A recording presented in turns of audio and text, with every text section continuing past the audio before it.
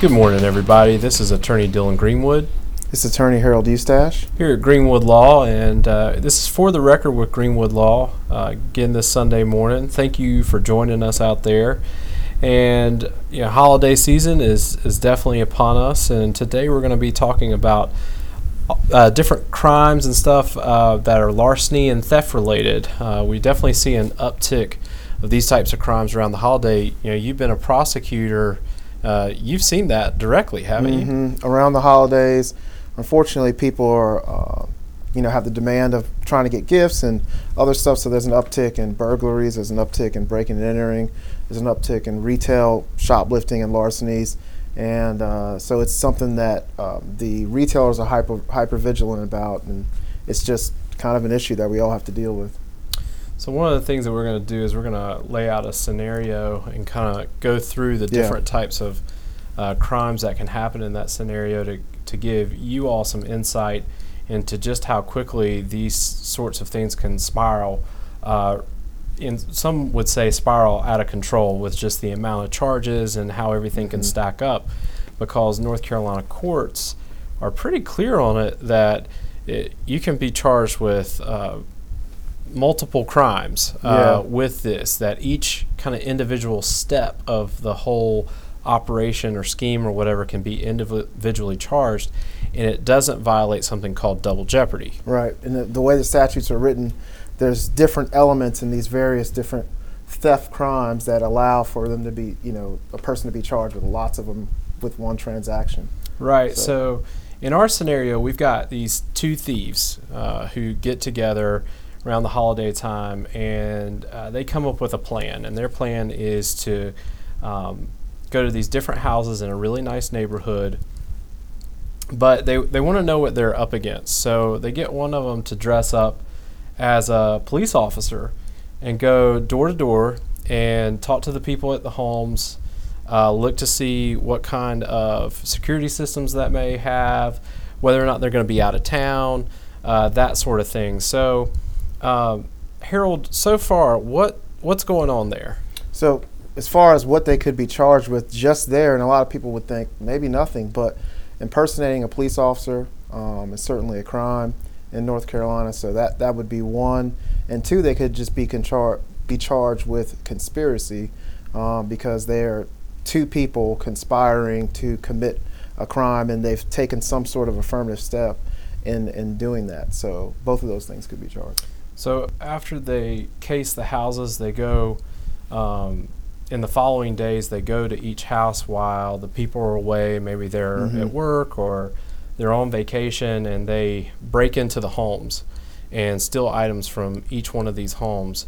So when that happens, what crimes could be charged? So when they break into the home and they enter, it's breaking and entering could be charged, and then larceny after breaking and entering. And depending on what they take, they could also be charged with felony larceny. And so the difference between larceny after breaking and entering and felony larceny is that larceny after breaking and entering is just the taking essentially the elements of larceny, but it can be any item in that residence that's taken after a B&E, breaking and entering. And felony larceny can be any type of larceny where the value of the item is over $1,000. And that's one of the ways that you can get to felony larceny. In fact, that's kind of a thing that I think some people get surprised about with larceny. A lot of people think if, let's say, you steal a car, they think that there's like a larceny of a motor vehicle. There's no larceny of a motor vehicle statute. It's felony larceny, and there's a good chance that as long as that car isn't some beat up piece of junk, that it's probably going to be valued at over $1,000. Right. And because it's valued at over $1,000, then all of a sudden you get to that felony larceny range. So a lot of times it comes down to the value or what the particular item is. So the fact that, let's say it's a firearm, larceny of a firearm is always a felony. So it just kind of depends. But so far these people have impersonated an officer. They've conspired to commit all these crimes. They've done a breaking and entering. Now, that type of breaking and entering, would that be a misdemeanor or would that be a felony? Because there's both, aren't there? There is both, but this would be a felony breaking and entering because they are committing a felony after breaking and entering. So they're breaking and entering into a house with the plan to do something else and commit another crime, essentially. So there are two different kinds of breaking and entering. Misdemeanor breaking and entering would be just the breaking and entering without some other commission of some other crime afterward. Mm-hmm. And so once they do this, there's one house in particular on the street that they're just like, this is their white whale that they want to knock over, but they can't go there during the day. They're thwarted every time that they try to go during the day. And so they decide to go at night and to try to break into the house to take jewelry and all the other nice things that are in the home. But they end up finding that somebody is there. There's an 11-year-old there, home alone. So what have they committed in that point? At that point, it goes from, instead of being breaking and entering, it goes to burglary, and it would particularly be first-degree burglary because somebody is there. In North Carolina, if you do all the, go and break and enter in somebody's house with the intent to commit some other crime, at night, it becomes a burglary, which has a different penalty. It's a higher crime, and if somebody is there, it's a first-degree burglary, which is a very serious crime. And so that's kind of how that's parsed out in North Carolina.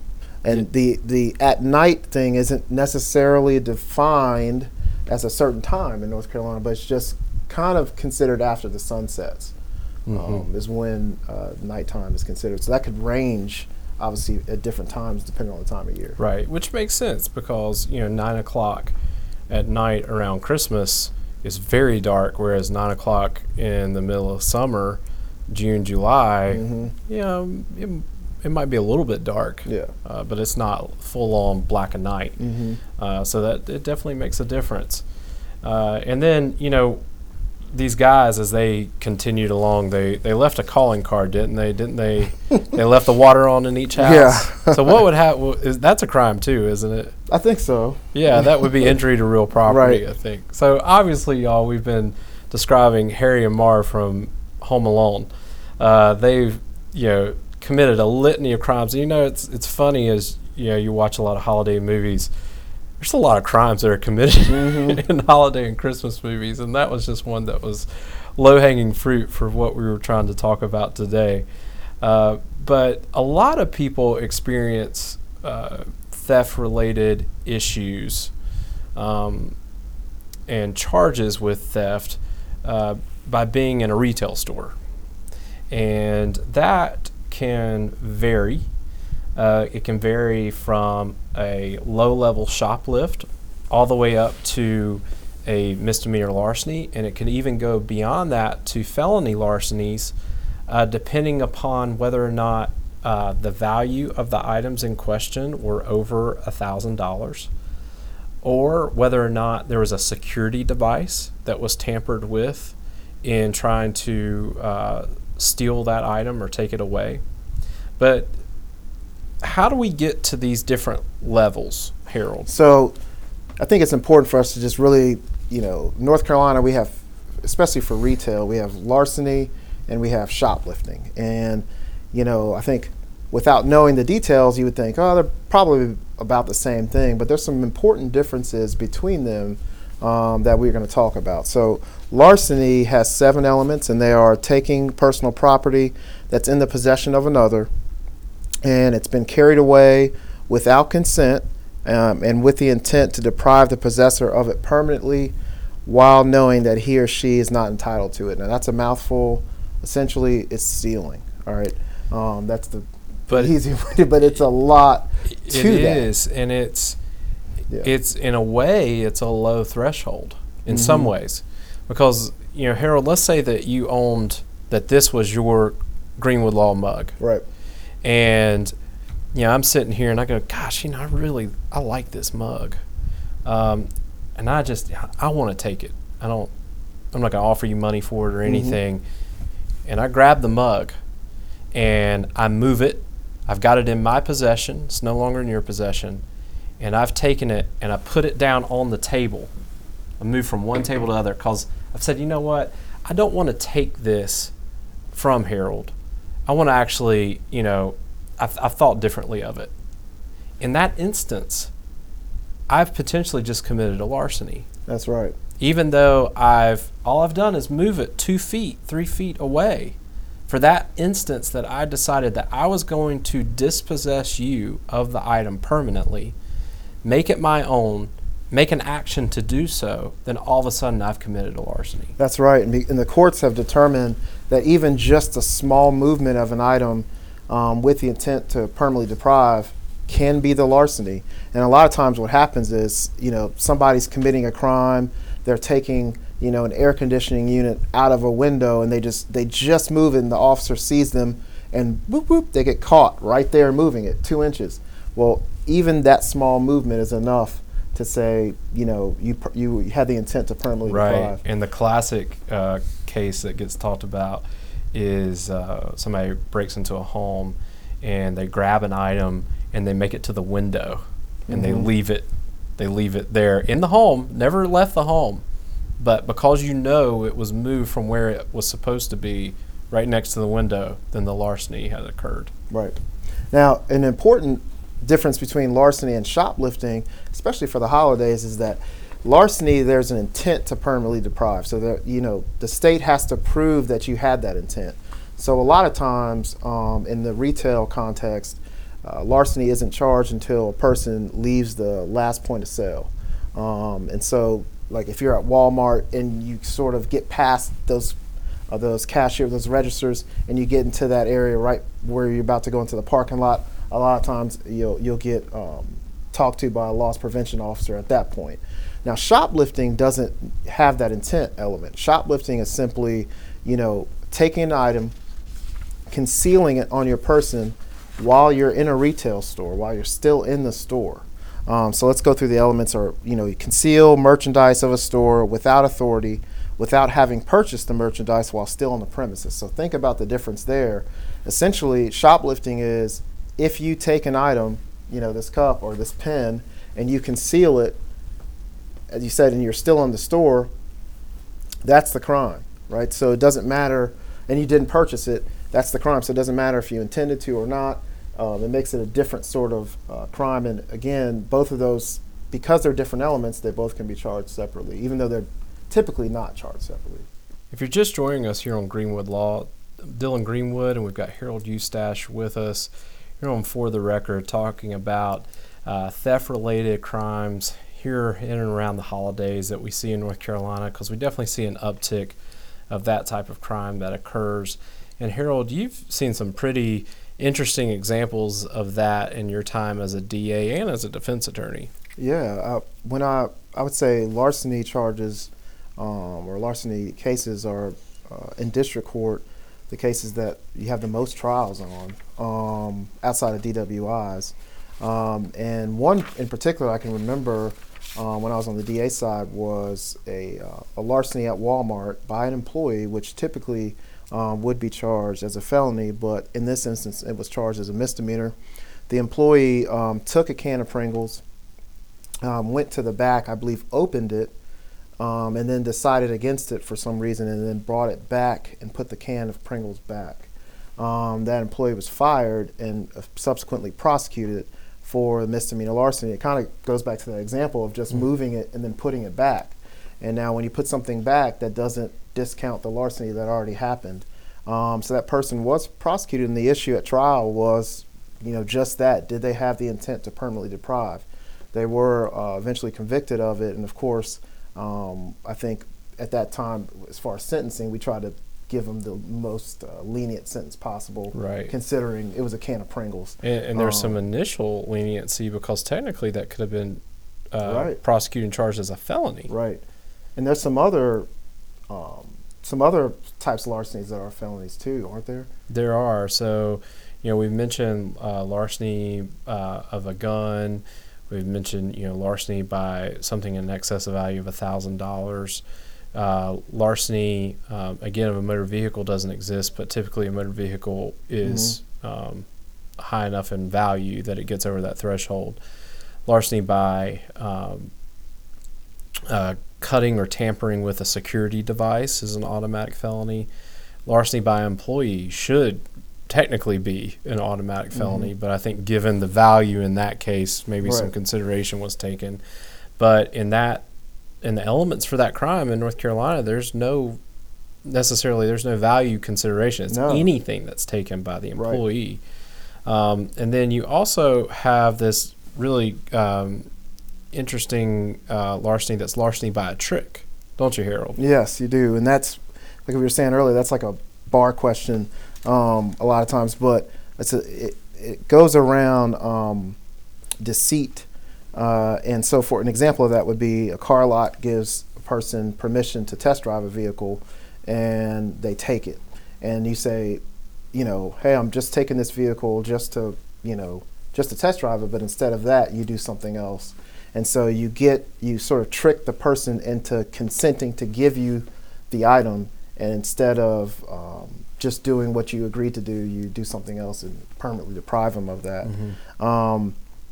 Another one is, so let me ask you this, Dylan. If somebody, let's say they go to Walmart again, we're using Walmart, and they pick something up off the shelf and they go to return it, and they get something of value for it, what is that? Well, that is an interesting question, because then all of a sudden, in the process of taking the item, so the initial grabbing of the item, and let's say you put it under a coat or in a purse or whatever, that's a concealment. Separate crime. Typically, North Carolina follows the point of sale doctrine, even though that's not codified law or anything like that. We typically look at it, and once you get past that last point of sale, then all of a sudden you have shown enough intent to permanently deprive that all of a sudden it becomes a larceny. Separate crime. And so depending upon the value, if it was under $1,000, so let's say it's a couple of Blu-ray discs, you're probably going to be under that $1,000 threshold. And let's say you make it out. No one catches you. Okay, so you've already committed 2 crimes, a Class 3 concealment of goods, and then a Class 1 misdemeanor larceny. You say, gosh, you know what? I don't know if I really need the DVDs. I could really use the cash. And you go back to Walmart, or you go back to Target or somewhere else, and you try to return the item for money.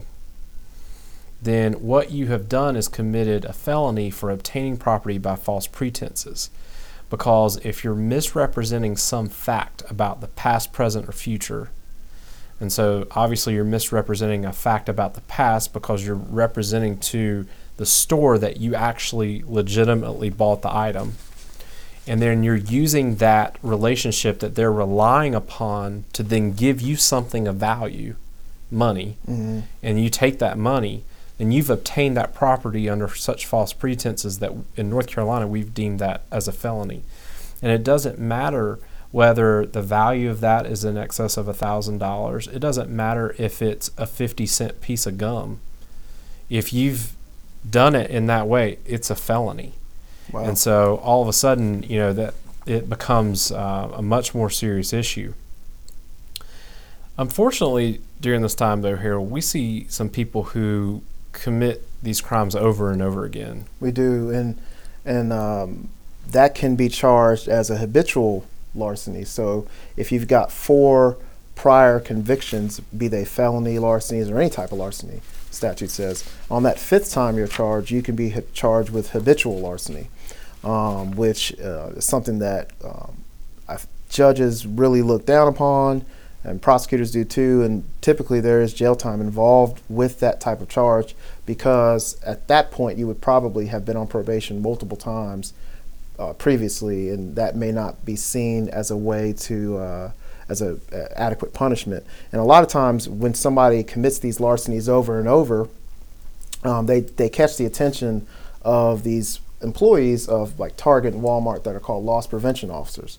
And these are folks that are employees of Target and Walmart. They're generally in plain clothes.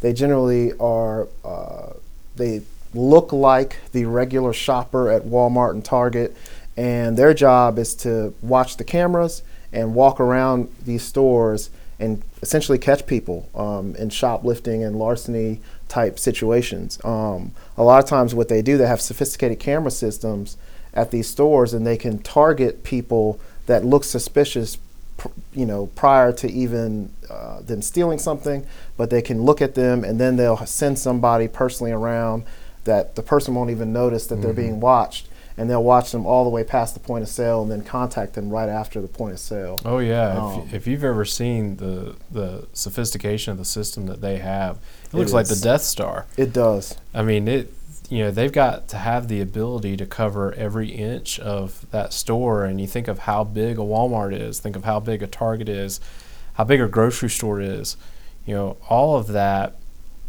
All of a sudden you got a sophisticated system to try to catch these individuals doing it, because from their perspective, it's worth more to invest in a system like that and try to prosecute it than to lose the money out of the things that get stolen. And so we typically see a few loss prevention officers working together, one that's watching the cameras, cueing in on somebody that's exhibiting suspicious activity. And then oftentimes they'll send somebody that's plain clothes down on the floor, try to watch them and surveil them in the act to see if they can see it, not just on the camera, but them personally as well. So they can testify to it later. Right. And I can tell you that these loss prevention officers, they testify as much as real officers. I mean, these guys are in court a lot. They testify a lot. So they understand what they need to prove or need to show in order to win these sorts of cases. And a lot of times even they have people that habitually commit larcenies, they have lists of people that are sort of banned from Walmart. Oh, yeah. And they can, these cameras, they will see that person and they will, key in on a person that's been banned. Yeah, because oftentimes if somebody's found guilty of a larceny, one of the conditions as a part of the judgment is that you're banned from that store. That's what a judge will levy in their final judgment on the case. And if you violate that, then all of a sudden that's a trespass if you come back on the property, in addition to a potential larceny. And it's not just a low-level trespass, it's the upper-level trespass. That's the Class 1 misdemeanor version of it. And then if you commit a larceny, then that's another Class 1 misdemeanor. And that's what we talk to people all the time. Class 1 misdemeanor is just 2 levels below being a felony. It's a serious charge. I mean, the maximum amount of time that you could face in jail is 120 days, and it happens. Oh, I mean, I would say, of any charge that's a Class 1 that you would see people actually getting active time in custody for, larceny is it. Because a lot of times, if you've got a previous larceny or there's some other issue where, generally when you have that trespass plus the larceny, that means you have a previous one. Judges a lot of times are inclined to put that person in custody to kind of stop that behavior. And sometimes, there's another felony that just came to mind that is charged sometimes, and that's organized retail theft. And that's one where sometimes people go around to different Walmarts or Targets or different places, and they'll catch law enforcement, the ear of law enforcement by doing that, and they're charged with a specific felony for going around to different places and doing it in an organized way. Well, and this isn't just larceny that can stack up. Concealment of goods can also stack. Yeah. If you get a second one within, I think it's 3 years, then all of a sudden it jumps from a Class 3 to a Class 2 misdemeanor and a required stint in jail. And then if you have 3 within a 5-year period, then all of a sudden that jumps to a Class 1 misdemeanor with a required stint of 11 days in jail. There are some ways to potentially get around that, but generally speaking, that's a requirement. So, again, these things can stack pretty quickly. But, larceny and shoplift and all that stuff, it's something that prosecutors do look at. They take serious. It doesn't matter if you try to go back and pay for the item. Typically, it can be a sign of good faith, when somebody like the two of us have to get involved, and then all of a sudden we're trying to work something out for that individual on the case. And there are diversionary programs for those people. If you're a first-time offender of a larceny or a shoplift, then a lot of times, especially if the value of the item is able to be paid back, people are willing to work with you a little bit on it. It's not a guarantee, but typically speaking, that can happen to try to avoid some really harsh consequences, because a lot of people, and I think of one person in particular every time this time of the year, she got in a hard spot, had a car accident, had a lot of bad things happen at one time, and she just wanted to give her child a good Christmas. Yep. And she had a very weak moment and committed a larceny, and it was all Christmas-related type stuff.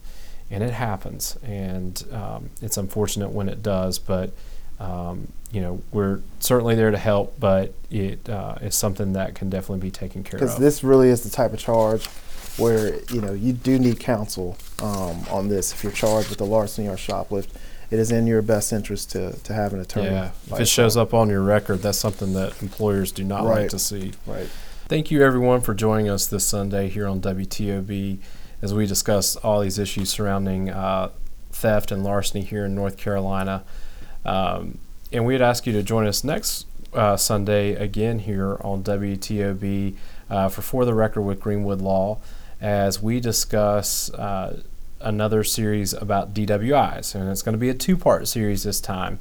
And next Sunday, we're going to be discussing everything that leads up to a traffic stop with a law enforcement officer when someone's under suspicion of DWI. And then in the second part of the series, what are we going to be talking about, Harold? We're talking about probable cause and how whether or not an officer has the ability to arrest somebody after a DWI and all that stuff that happens there. But before we go, don't forget the Greenwood Law Bill of Rights. First, I will not represent myself in a court of law. 2, I will not do law enforcement's job for them. 3, I will not make statements when stopped by law enforcement. 4, I will not consent to searches when asked by law enforcement. And 5, I will not be my own star witness for the prosecution. Remember, everyone, that it's not a crime to know your rights and assert them. Stay informed, stay safe. This is For the Record with Greenwood Law, signing off.